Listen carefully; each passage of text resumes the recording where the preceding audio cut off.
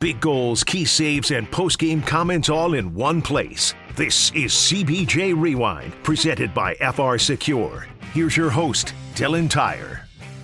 Last night, the Columbus Blue Jackets had their 3-game point streak snapped as they lost to the Seattle Kraken by a final score of 4-2 at Nationwide Arena.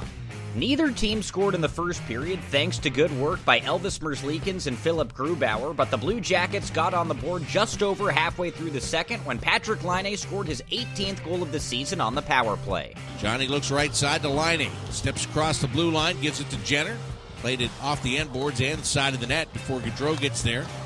Good job by Boqvist to hold it at the right point. Back to Laine, and he scores!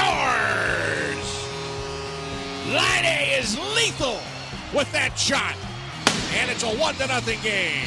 Seattle bounced back with 2 quick goals from Jared McCann and Jordan Eberle to take a 2-1 lead into the third period, but 4 minutes and 53 seconds into period number 3, Blue Jackets defenseman Adam Boqvist tied the game with his third of the year. Face off in the right wing circle. Battle for it. The Blue Jackets come out with it. Good Branson goes left side to come back to the high slot to Patrik Laine. To the blue line, Erik Gudbranson standing right point, gives to Laine again with a one-time shot to score! Laine's shot didn't get through, but Adam Boqvist picks up the puck and finishes the job. Put a bow on it. The Blue Jackets have tied this game at 2. Then former Blue Jacket Alex Wennberg scored what would go down as the game-winning goal at 7:12 of the third period on the power play to make it 3-2. With 47.5 seconds left in regulation, Brandon Tanev scored into an empty net, securing the 4-2 victory for the Kraken.